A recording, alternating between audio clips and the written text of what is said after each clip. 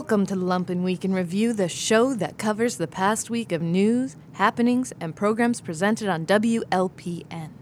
This week, we discuss the growing corporate takeover of sports, learned why the poor lose in every election, and chewed over the meaning of work.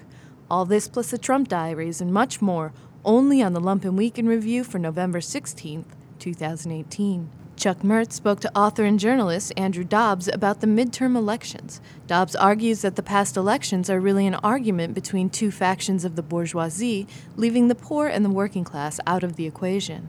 This Is Hell airs every Sunday at 10 a.m. You vote because they cannot, and you represent their concerns when you go to the ballot box, protecting the marginalized and the poor from the rich and powerful.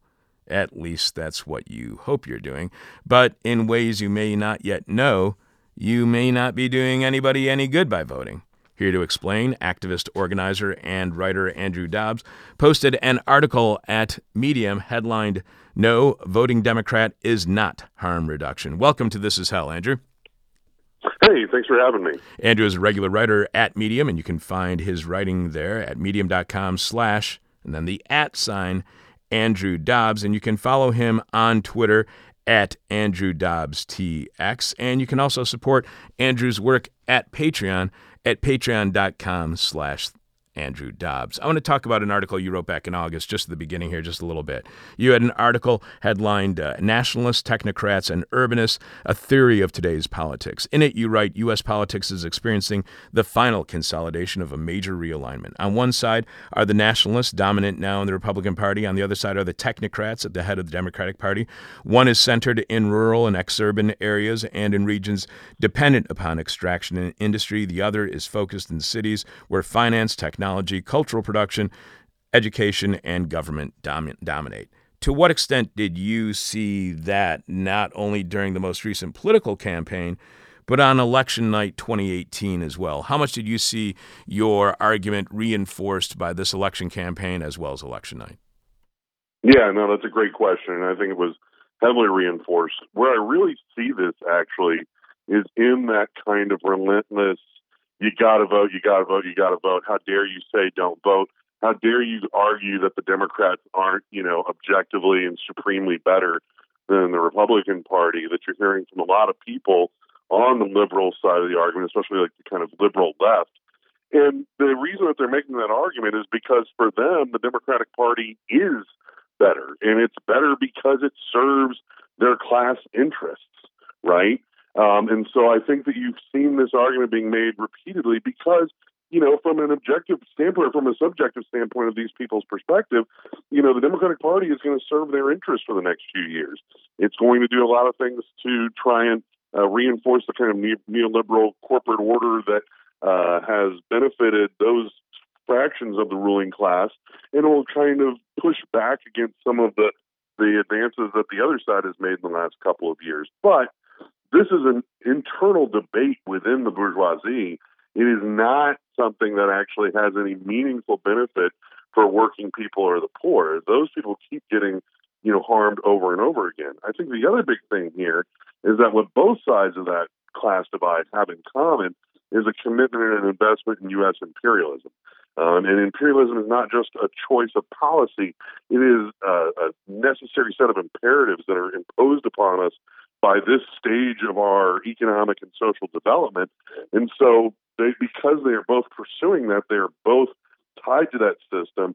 And there was almost no debate on that whatsoever that I heard. I didn't hear any Democrats saying, hey, let's cut the military budget, let's withdraw forces from overseas, let's, rectify, the wrongs that we've committed here.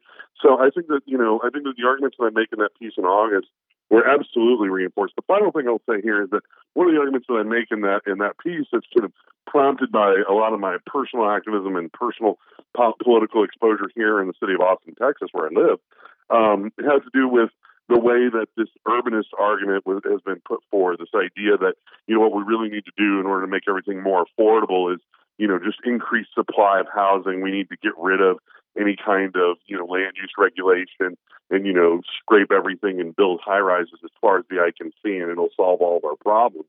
This kind of argument really won the day in a lot of places. I feel like in California, you saw the defeat of Prop 10, which would have restored a lot of local rights to impose rent control. And, even here in Texas, where you had Robert, quote unquote, Beto O'Rourke as the Democratic nominee that had some sort of national, presence and source of inspiration.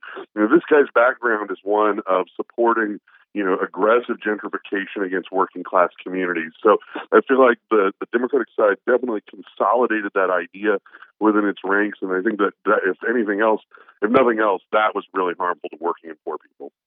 So when you see on election night MSNBC cheerleading for Beto O'Rourke, what does that reveal to you about MSNBC? They always try to package themselves as a progressive station. What does the kind of support that they were showing for Beto O'Rourke reveal to you about a media outlet like MSNBC? Yeah, I mean, I think that it represents that they support the same kind of wing of the ruling class or of the kind of middle classes that O'Rourke did, which is, the kind of educated cultural production, technological production, socially, more liberal, but still, quote unquote, fiscally conservative kind of end of things, as well as the real investment in this kind of urban vision of redevelopment and whatnot. I think that, and then also the kind of complete disregard for any critique of U.S. imperialism, of even a lot of the other things that, I never really heard him go after the oil industry, which is, our dominant industry in the state, because he knew he was going to lose. So it's that kind of performative thing, that kind of focused on the more cultural and social end of things, and not really getting at the heart of why is it that people are exploited and poor in this country? Why is it that the world is the way that it is, and what can we do to change it? There's a sense of how can we make people feel good about themselves without challenging their investment in a system of injustice.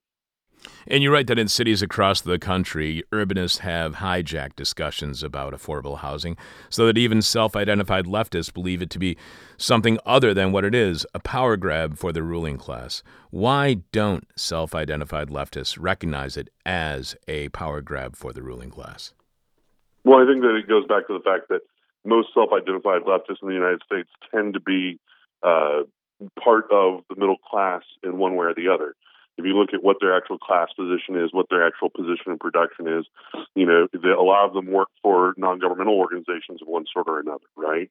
They work in academia. Maybe they do work in the private sector, in the for-profit sector, but they work in something technological or cultural in production, right? And so they don't necessarily really want to challenge the fundamental system of U.S. capitalism. Furthermore, all of us, including many sectors of the U.S. working class, benefit from imperialism. We extract tremendous amounts of wealth from the developing world and bring it back to this country and then distribute it in various ways across the population. And so when people don't necessarily really want to challenge that, and, really the urbanist argument is an imperialist capitalist one at its heart. And so they want to try and find ways of splitting the difference, and they will adopt that. The final thing, I think, is a kind of political economic ignorance. Excuse me real quick. You'll hear them say things like, in fact, I've heard political figures here in Austin say, well, it's economics 101, that, supply and demand are here. And it's like, yeah, there is economics 101 where you talk about supply and demand. There's also economics 201 and 301 and 401 and a lot of classes past 101. And there's economic forces at play that you may not address with that, but they rely upon people kind of relying upon that ninth grade education in economics rather than people having spent the time to critically educate themselves on the actual forces at play. The last thing I'll make on that is that a problem that we see on the so-called left or on the actual left that runs as a thread throughout all these arguments that we're talking about today is the error of economism, right? Which is the idea that everything can be boiled down to economic forces, or that quantitative changes or quantitative factors are determinative of these things. When in truth, really, there's some qualitative arguments at play here. And it's not just dollars and cents and economic forces at play. When it comes to housing, it's not that if we build a bunch more housing, then suddenly we're going to see rents drop. The reason that rents are going up isn't because of a lack of supply. The reason that rents are going up is because landlords raise rents because that's how they make their money. So if we want to see rents go down, we need to undermine or reduce the power of the landlord class in our housing sector. And that's what we really need to do. And everything else that we're debating about whether or not we should build this or that or the other is really secondary. In fact, it benefits them and it makes things worse over time because they're going to be able to keep raising the rents because they're going to maintain the power that they have now.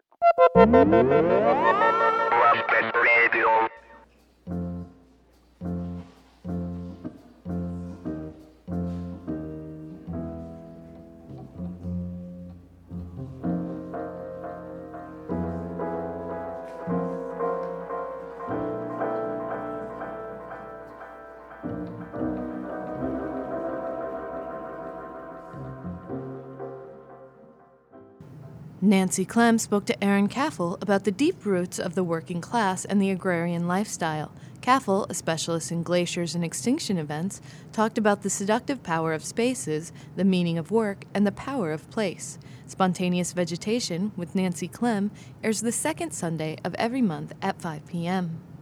So Aaron and I were talking about the Costanera Sur, which is a large urban ecological reserve in Buenos Aires, right in the city, that has a very complicated history.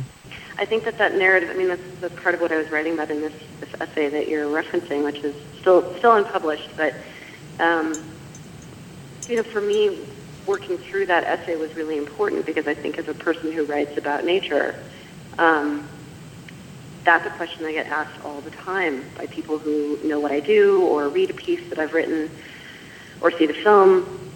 What can you give me that will give me hope? What is it that you can tell me that I can go do? What's an action? What's a strategy, a purchase even, something that I can do that's going to make me hope and bring hope to what feels like a hopeless process. But I think that's wrapped up in this very binary, Western culture inculcated way of thinking about whether something is okay, is acceptable, is good enough. I had a boyfriend in college who is now a glaciologist, oddly enough, who basically taught me how to camp and hike and gave me a much different version of experiencing the natural world and a greater appetite for it. So he gave me an enormous amount. But he went to National Outdoor Leadership School while we were dating, and one of the things that we got into arguments about when he came back was the process they have, which is when they find a place that looks like humans haven't touched it, that's on the trail in the backcountry, you can't go into it. You are not allowed to disturb places that don't look like they've been disturbed, and you have to try to return the space back to as pristine a version of the wilderness as you possibly can. And I understand the impulse behind that, and I don't think it's a bad impulse. And I don't even think it's a bad policy for those people who are experiencing the wilderness for the first time. But I think that there's a bifurcation that goes on when you ask people to think that way about the natural world. That is very dangerous, and that is that there is a saved place and a ruined place. And that you get to choose what you're going to do. It's a saved place. It has to be pristine. It has to be beautiful. It has to be separated from your daily life. And the ruined place, we can just keep ruining because we already have our fingerprints all over it. And I think that the more that you tell people that those binaries, and now I'm showing my my early training in critical theory and English departments in the 90s, but the more that you ask people to blow past those binaries and think in those interstitial spaces where it isn't healed or sick, it's in process, it's in the middle of healing, or it's just being alive, which involves both your end is wrapped up in your body, your end is wrapped up in the place, but so is the rebirth, so is the beginning of something. Mm-hmm. And the more that you allow conversations about the natural world to take those things in and to not just look at a landscape and say, well, this is a pristine place that we have to protect. It's theirs, yours. No one's ever been here. That erases all of the histories and the first peoples that were there and the ways that land has been used. And the more that you invite in the complexity of the history of the place, of the impacts of decisions that are made far away from it on whether that place really is healthy or not, the more you make room for disruptive, exciting, novel ways that we can protect vulnerable spaces and rebuild them. And I think that's, for me, where I end up feeling hope, is that hope isn't sort of this one-size-fits-all, one-solution experience where you pick a thing and that fixes it, or you pick a place and it gets to be reborn and the place next door does not. That hope is in this incredible complexity of what happens with seeds and ideas and, giving places time and giving them and the people who know them respect. Because it allows for the multiplicity of narratives about a place. That includes the people who live there and the people whose ancestral lands they were and the people who are disenfranchised by being moved off of space, like the people who were camping in those interstitial areas you're talking about in Chicago. Right. It allows for the complex messiness of milkweed plants on the verge of Lakeshore Drive, which a few, I want to say maybe 5 years ago, there was this big move where all the mowers came and took down all the milkweed that had been growing in these accidental prairie spaces on the sides of Lakeshore Drive, and that disrupts the monarch population. And the monarch population isn't just ours, it belongs to an entire migration route. And so... Right, but we build monarch gardens for the monarchs, and that's where they're supposed to go. Right. And they can't be along the side of the highway. That's not beautiful enough. That's too messy. I mean, I think that's the beauty of the way that the natural world really works to heal itself, is that it does get messy. Oh, the it's body messy. too. Yeah. So you've spent time on this small island called Monhegan. I think I spelled Monhegan, it. yeah. Monhegan, off of 12 miles or so off the coast of Maine, and it's a very small population of lobster fishermen that live on this island, and I think this is the place where people are living really close to land and how they both work an economy but also build a culture and life in a place. Yeah. And I actually look at these kinds of communities, when you were telling me about this community, how that was really hopeful, because I did understand, they did understand their small landmass, what they have been doing for generations and what they do really well, and how it's being affected by climate changes and how their economies are also affected by whatever markets they take their lobsters to. So I was wondering if you could just talk a little bit about the hope you see in these small working class communities that live in relationship to land, that wouldn't call themselves environmentalists or or might put a lot of caveats around that. Right. Yeah, and I can speak from my experience of Monhegan, not as a person who's a resident there, but as somebody who's an observer and somebody who grew up in a space very like Monhegan. My parents went back to the land as hippies in the 70s and moved from having been urban dwellers their entire lives to the Berkshires, which is a tourist economy with a long tradition and a deep roots of farming and working class life and mill life. And I grew up as, a tourist, the child of people who had emigrated into the space essentially, and we were dependent on the tourist economy. And Monhegan functions a lot like that. There's a robust tourist economy. There are lots of people who come for summer living there that own cottages. There are hotels there. There's an upswelling of the population every summer, but during the winter, there's 65 residents there. 65 people. A couple years ago, it was 65 people.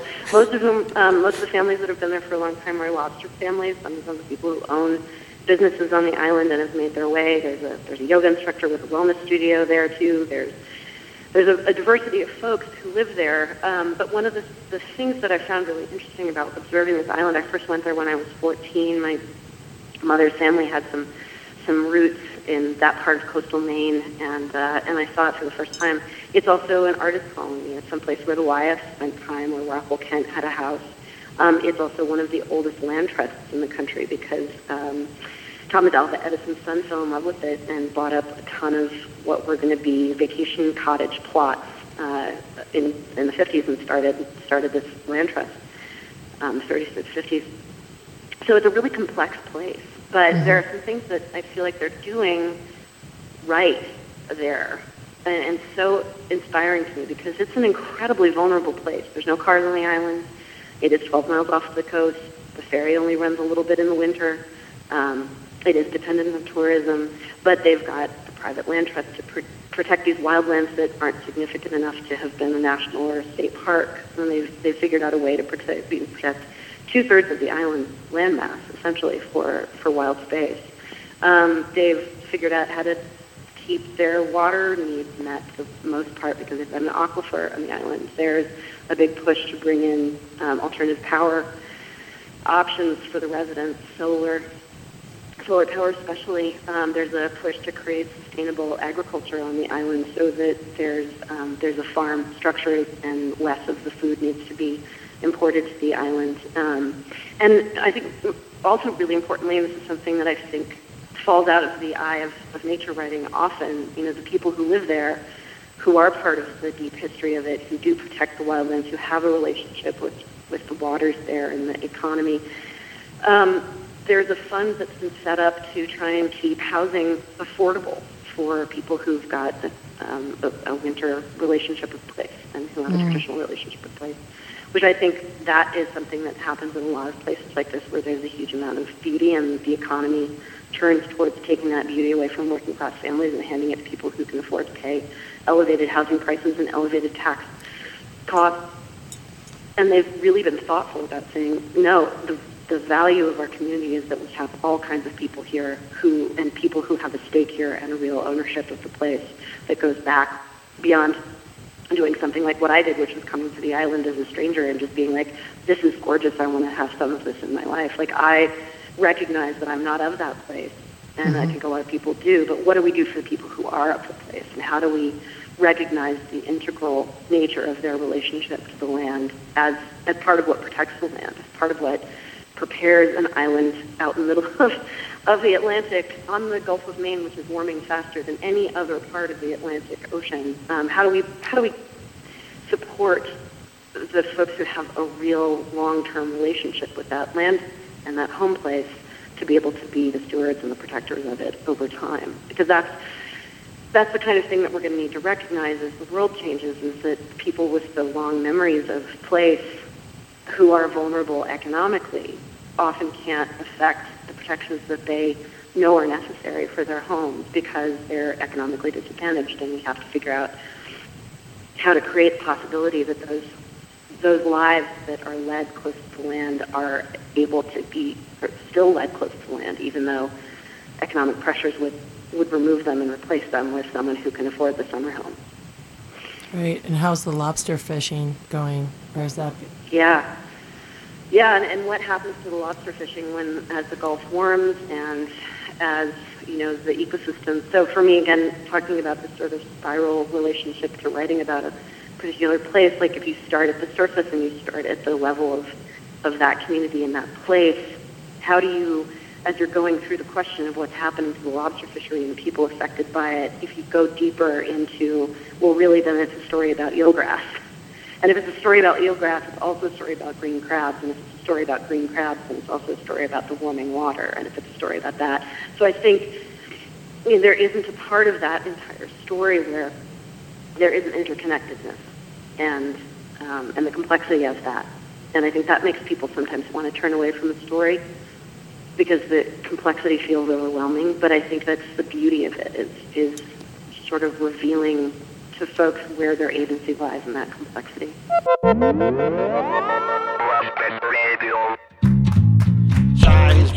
Size matters, with Kyle Size-Minkowski.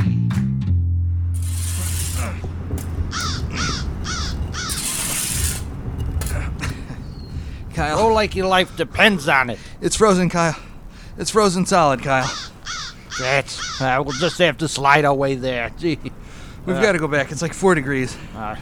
You got no gravel in your guts. This is just stupid and dangerous. We're helping like the else. environment, you understand? All right, Set it up. Come on. We're set it up. venturing down Bubbly Creek to 35th Street to do some ice ditching. It's way too cold for this. Ice ditching can only be performed in a deep freeze. Now man up and shove up, please. We're sliding down a frozen river I tell on a you. mattress strapped to 6 tires. It's a boat. It's a mattress. Today it's a boat. It's just whatever this is, it's wrong, man. Okay? Up inside, Petrowski.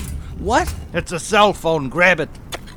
It looks like one of them smartphones. Yeah, right over there. That's Okay, got it. That's Got it. Here, Good. here you go. Look at I that. think that was a good time to remind our listeners that wherever we're doing this, it is not safe, I have like 6 of and it should only be performed by professionals these flip phones anyway. like us. I think. And mutiny is also punishable by death, FYI. Back to it. You want to sing songs? So what is ice stitching, Right. and how does it help the environment? I mean, we don't have an auger, Right. a tackle, Yeah, no rod. that's right. We just have a 10-gallon bucket Yeah, and a coal shovel that's right. and a bike sickle for Oh, some hold on a reason. minute. Cut the sails, drop the anchor, we've made it. All right, which one of these is your make-believe anchor? Is it the shovel, the bucket, or the bike? The one with the chain on it, come on. The bike. Okay, it's the bike. Take the bucket, Trotsky, I got this. Ice stitching is a scavenging technique, and it don't have nothing to do with no fishes, so don't think we're gonna be fishing. On the banks of Bubbly Creek right here by Got it. 35th Street Okay, I got it. are many hidden gems. These discoveries come in all forms, such as the cell phone we just found. So there you have it. I'm impressed and actually very relieved that Right. you're so into the revitalization that's Well, going on around here. Is there a website where people can go to help clear debris from the probably. in and around Bubbly Creek? I mean, it's not really debris so much. What? What? I mean, well, the cell phone is worth something, at least useful. How is that not debris? We only pick up the valuable stuff, like the cell phone. You see, some people will throw stuff out their cars, like phones, cash, lighters, mixed CDs, suitcases, wallets, little bags of powder, wedding rings, all sorts of things that you could use or sell, you know what I mean? We're garbage picking? Ice stitching. What was that? For a high reward, there's always a high risk, John. That was the feels creek very uneven. belching from the ghost sheets of all the slaughtered animals that were dumped here back in the Thank goodness day. it's froze really thick. Oh, Kyle! Grab my shovel. grab my shovel, Kyle. I'm Kyle, sliding. Row after Stand me. up. No, Quickly no, row just after stand me. up. I'm Get your sliding feet away. under it, Kyle. Oh, Come on. Gosh, oh, no. I'm still sliding. What's going on? This Hey. is very slippery. I'm gonna Curvature here. head back to the CoPro. Wait until I stop sliding. I'll come with Why don't you use your treasures to call yourself a cab? I'm out of here, man. I believe I'm still sliding. This is ridiculous. Now, it'd be nice if it would stay frozen all the time. That way, you see, nothing would sink into the creek. But you gotta do what you gotta do. Back to John Daly and other morons over at What's It Called?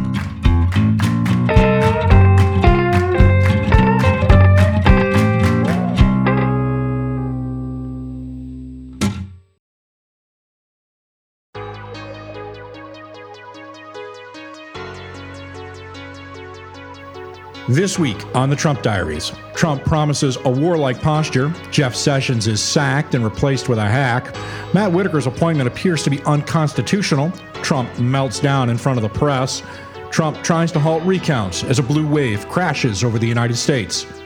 These are the Trump Diaries.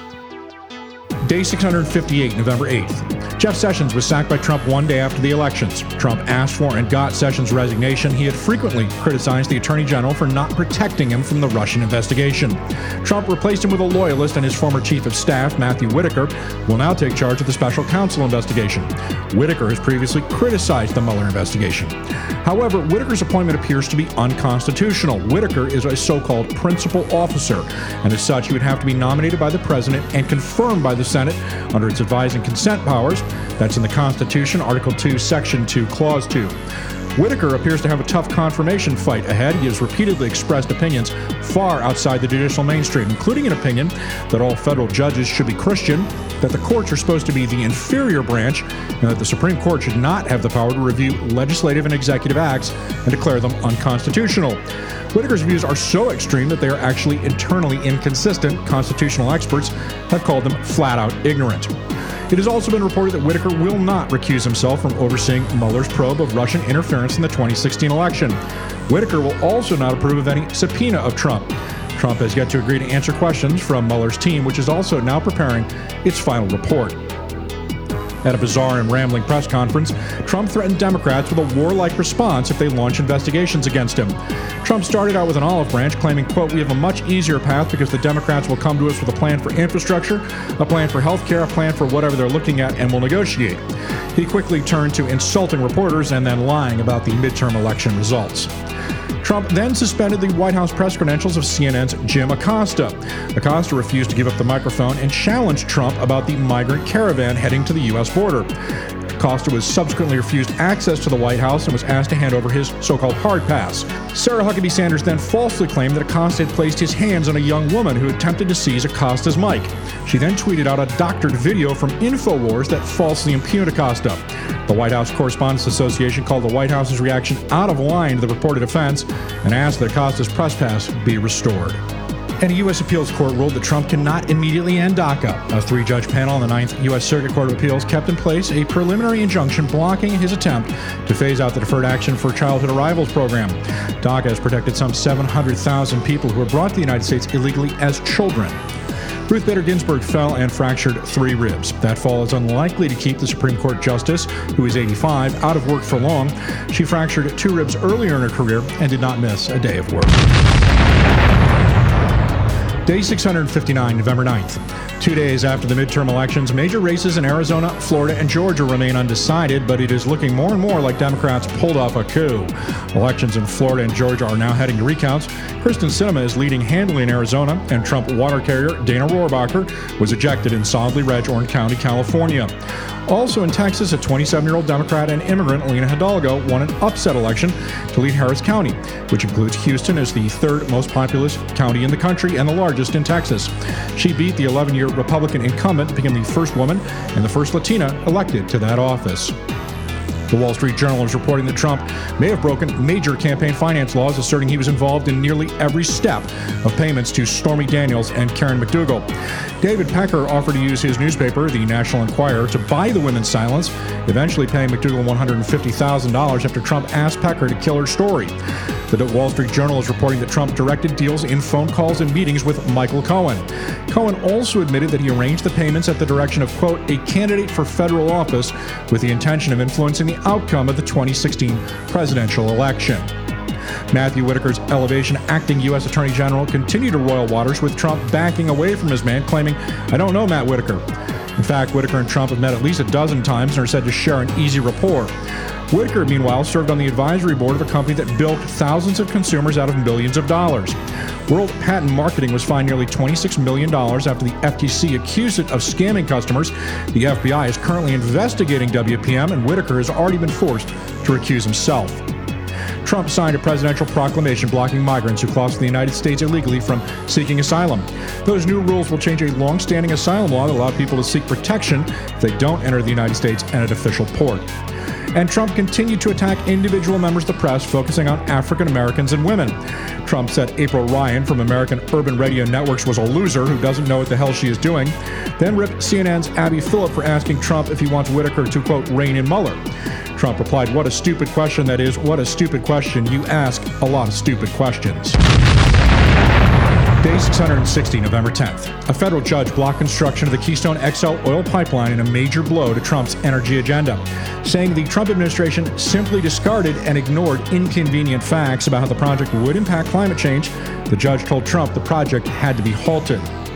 NPR reports that Christine Blasey Ford continues to be the target of constant harassment and death threats since accusing Supreme Court Justice Brett Kavanaugh of sexual assault. Ford has apparently been forced to move 4 times and has hired a private security detail. She still has not been able to return to her job as a professor at Palo Alto University. And Trump has asked Commerce Secretary Wilbur Ross to leave. Trump looks to replace him with the World Wrestling Federation executive Linda McMahon. Trump apparently is sticking by Interior Secretary Ryan Zinke, who is currently involved in 66 different ethics inquiries. Zinke, however, has been offered a job at Fox News. Trump falsely claimed that the wildfires raging through California are the result of forest mismanagement. Trump tweeted, quote, "There is no reason for these massive, deadly, and costly forest fires in California except that forest management is so poor. Billions of dollars are given each year with so many lives lost, all because of gross mismanagement of the forests. Remedy now or no more Fed payments."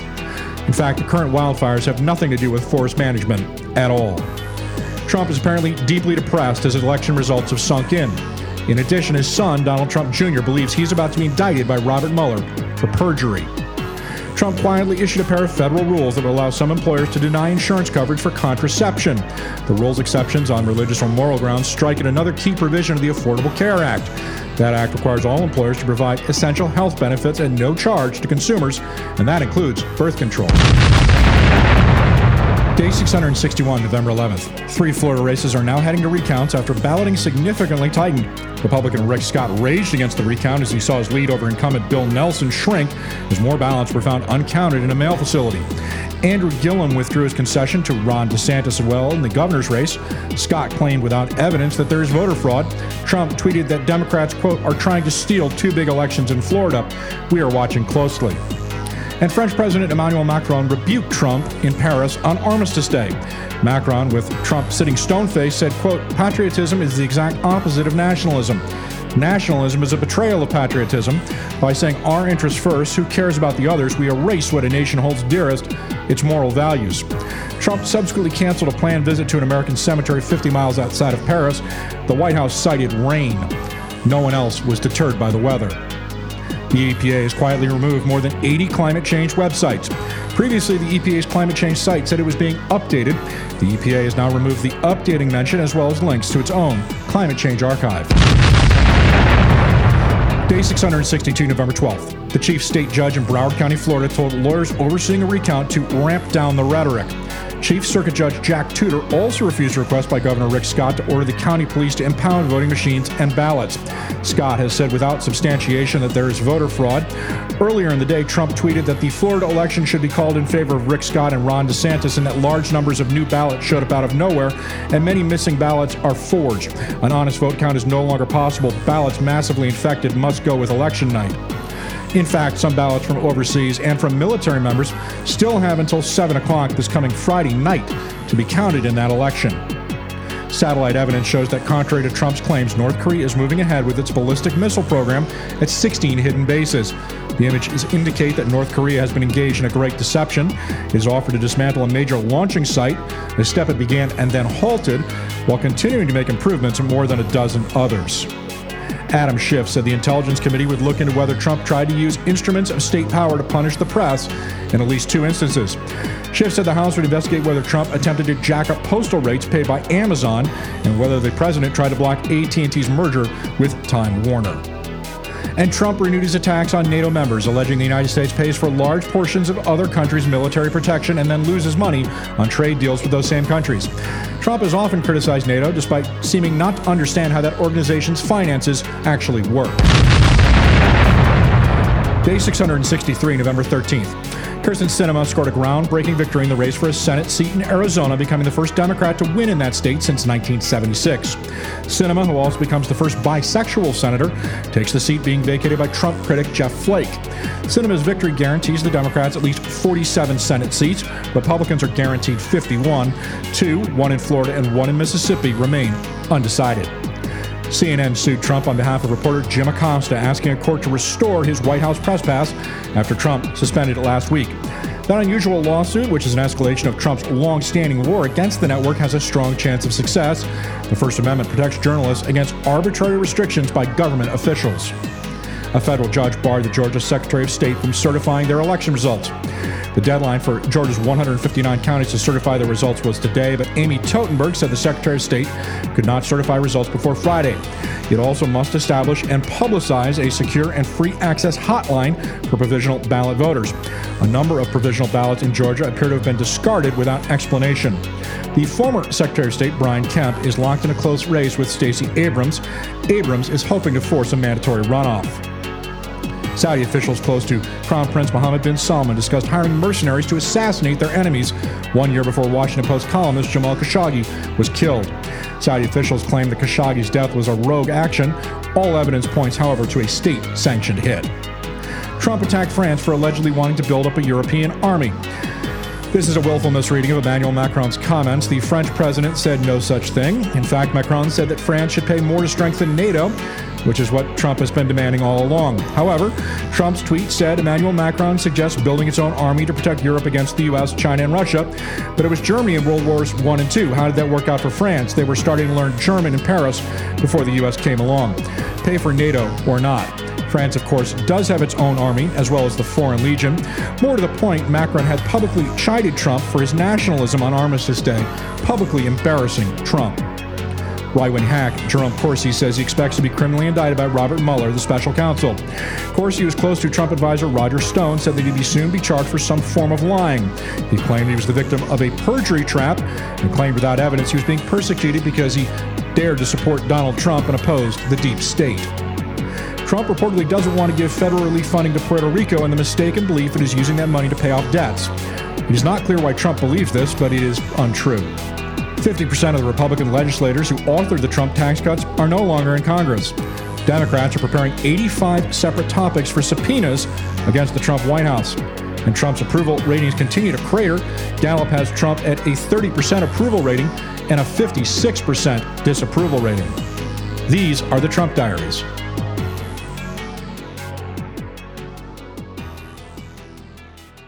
John Daly spoke to Hall of Fame sports writer Jerry Trecker about the growing power of money in sports and how corporate interests have separated teams from their fans. What happens when fans learn that a sporting event is more about the event than the result? Find out with Radio Free Bridgeport every Tuesday, Drive Time. Sitting across from us in Studio B for the first time, I believe it's the first time you've been in Studio B. First time. It is somebody that you'll recognize. We talked to him by phone, I think, 2 months ago, was it? And of course, we talked to you during the World Cup when we had Kyle McCarthy on as well. It is none other than Jerry Trecker. It is welcome. Nepotism special of Radio Free Bridgeport here. But I'm just glad it's not at my expense. It's well, you do have a relative running for mayor. We might have to have that on. But as people may remember, Jerry Trecker's had a 50-plus year career, maybe closer to 60. Am I right now? 66. 66. Wow. Career in broadcasting as well as journalism. He's worked for the Hartford Courant. That was the outlet he was most closely tied to, but he worked for Fox Sports. He worked for ESPN. He has covered virtually every sport, from horse racing to auto racing to the Olympics to the World Cup. And we're pleased to have him in here today. He's visiting Chicago. We want to talk to him about a subject that's near and dear to his heart. This is not going to be a sports talk radio show per se. Instead, Jerry's here to talk about the growing growth of money in world sport and in American sport in particular, which is something that I know is something that you've covered extensively for at least the last 30 years. I think we're on the verge of a major change in the way sport and entertainment are defined globally. And having watched it develop over the last 20 years, I think the only surprising thing to me is how quickly the transition is taking place right now. Europe, for a long time, lagged behind the United States in commercial opportunities in sports. Years and years ago, when I first went to England and Scotland to cover football there, I was absolutely stunned by how little they understood marketing. Games weren't on the radio. Television coverage was extremely limited. And the thinking seemed to be that the whole sport lived and died at the box office. I'm not old enough to remember when that's the way it was in baseball, but it had ceased to be that even in the 1960s in baseball. But what we're seeing now, I think, is a total transformation in sport from the game to the entertainment experience and to the profit center that the sport itself has become. If you look at how Major League Baseball merchandises its events and its championships, you have to be struck by the fact that if you're a fan of a team that wins anything, I'll guarantee you the first email you get after the last out of a league championship or a World Series or even a division championship is the wonderful opportunity that you have as a fan to buy the commemorative T-shirt or cap or patch or whatever it is. Even before the final score is on the wire, you're being offered an opportunity to take part as a buyer. If you look at sport as a pure generator of money, it probably ranks unchallenged, I would think, globally as the number one investment opportunity now for the growing number of billionaires and multimillionaires that we see. Because not only does it offer you the opportunity to make a great deal of money if you do it right, it gives you a certain cachet. And I know that when the Glazers bought Manchester United, lots of people in Manchester weren't happy about it. But the Glazers now have a profit center in that club that is so dynamic. And here's the rub, and here's the negative part of it, that it no longer matters what Manchester United does on the field. Paul Pogba, I read, has 43 million Twitter followers, more than the club itself has, which makes him, in effect, untouchable. No matter how he plays, he's more significant to their marketing than the team name itself. That's not good. But it's the way things are moving, and I'm not really sure that you can turn it around. Do you now go to a game in the United States, for example, to see the game or to take part in the experience? I was at Shea Stadium on the last day that the Mets played a regular season game there. I was with my brother, who had been at Shea Stadium on the first day that the Mets played there. So he was bookending it. And as we stood in the corridor before the game, which was rain delayed, typical Mets style, can't quite get anything done exactly right, we looked at the crowd, and I said to him, what do you notice? What's the difference from day one to today? He said, day one, nobody wore a Mets jersey. There were a few Mets caps, but people were not dressed. They weren't a part of the overall team, and that transformation had taken place in about 50 years. I have difficulty sometimes deciding whether this is good or bad. I know it is, but is it sustainable in the long term? That's of concern to me.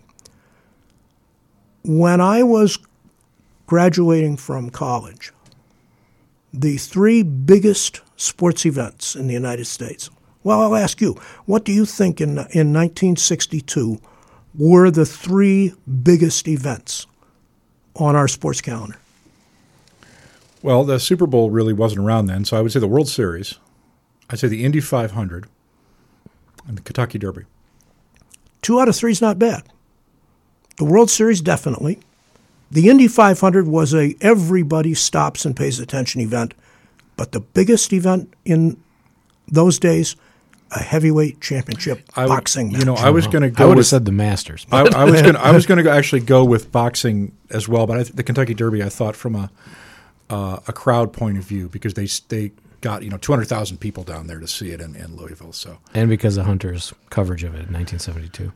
Yeah, well, of course, he graduated in the early '60s. But no, I Indy 500. That's an interesting point, because the Indy 500 did really used to be everybody watched the Indy 500. Everybody listened. Yeah, well, I mean, when it was broadcast, they watched it on tape delay. Yeah, but everybody saw it. It was something that everybody literally in Middle America paid attention to, and I don't think it's been that way for 20 years. Well, the point I would make is that those three events are nowhere close to being the three most important events in American sports today. Boxing's almost disappeared as a major attention-getting sport. We probably could go out on Morgan Street right now and ask the first 50 people who the world heavyweight champion is, and not get the correct answer. We've had a female heavyweight champion in this studio, actually. She's from the neighborhood. Yeah. I wonder if is it still Klitschko? I don't know who the heavyweight champion is. Yeah. Honestly, and that's surprising. I usually do know that. I think it is still Klitschko. I think he's got the unified WBA and BC bout, but you're right. More people would know who the UFC champion is. Mixed martial arts is certainly more popular than boxing. And the Super Bowl remains the category killer. I don't think there's any question about that. But in 1962, there was no Super Bowl, of course. It was the American Football League had just begun. And even then, the NFL championship game was not a major stop-everything-in-America event. Yeah, but college football, Yale-Harvard was for people on the East Coast. I don't know if – was USC-UCLA on the West Coast? It was. USC-Notre Dame was probably the biggest college football game, and Michigan-Ohio State. Okay. Yeah, I'm forgetting Notre Dame. I always forget about Notre Dame, probably because they cheated when they played Syracuse. Only once. No, that's an interesting point. And back to what you were saying about Manchester United – Ed Woodward, the chairman over there, has been very good at spinning money for the Glazier family. And it's interesting you mentioned Pogba because one of the criticisms of that team right now is that obviously they're first of all, not playing very well, and they have not had recent success. But the team has been put together purely for marketing decisions. Many of the people on that team were chosen because they are global figures that could open the team up to other revenue streams and avenues. And of course, Manchester United is now the most popular team in Asia. The most popular football teams here in the States used to be, by the way, Glasgow Celtic and Glasgow Rangers among expats. And that's I'm dating myself, but this was 60s or 70s probably. A lot of the English teams were not well known over here comparatively.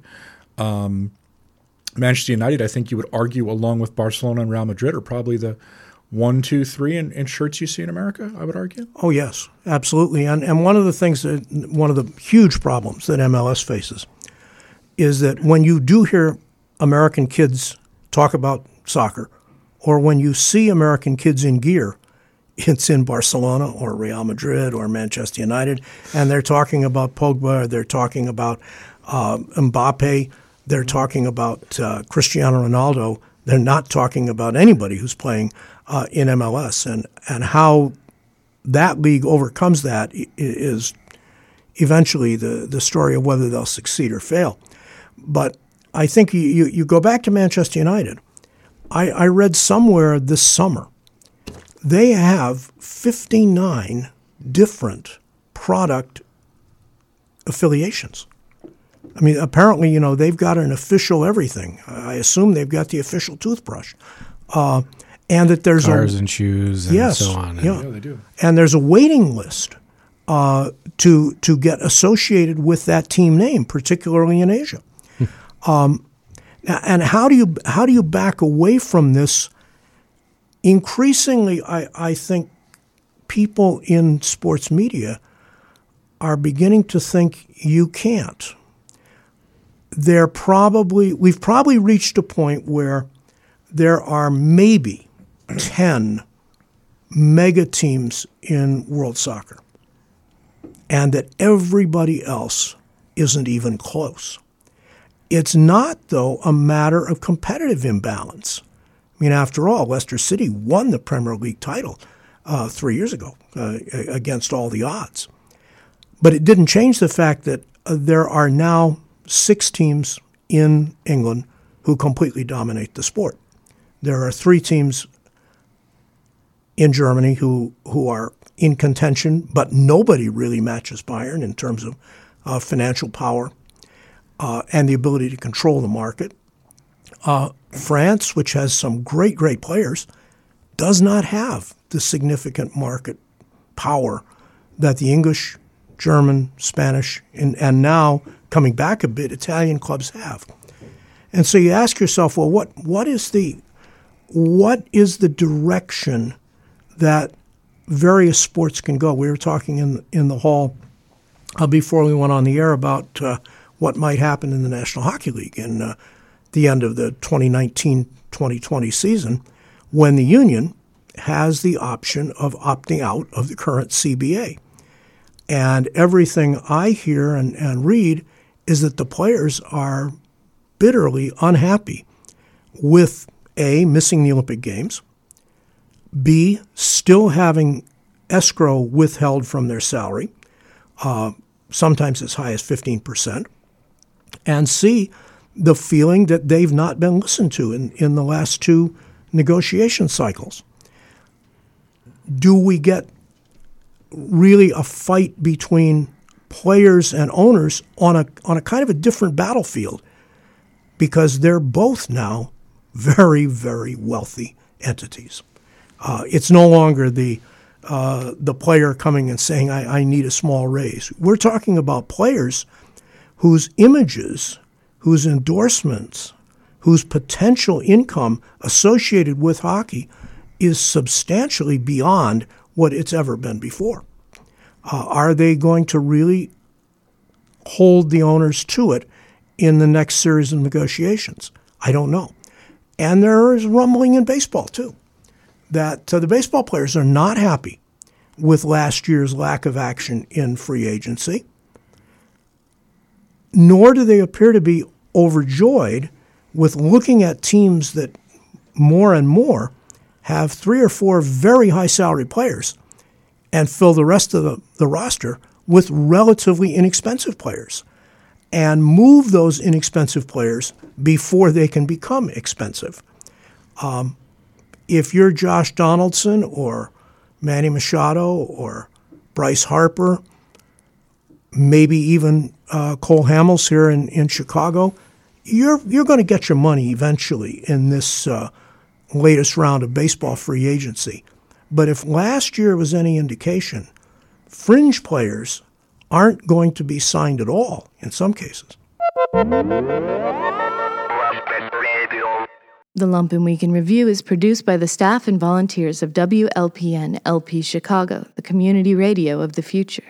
The Week in Review is overseen by Jamie Trecker, additional production by Cole Eisenberg, Julie Wu, Sergio Rodriguez, Neil Gaynor, Lane Gerbig, Alexander Jerry, John Piotrowski, and Hannah Larson. Live music production by Ari Shellist. The Lumpen theme, background, and interstitial music is by Mike Perkins. Lumpen Radio Sting by Dan Jugel. Additional music from International Anthem Archive. Voiceovers by Shanna Van Volt.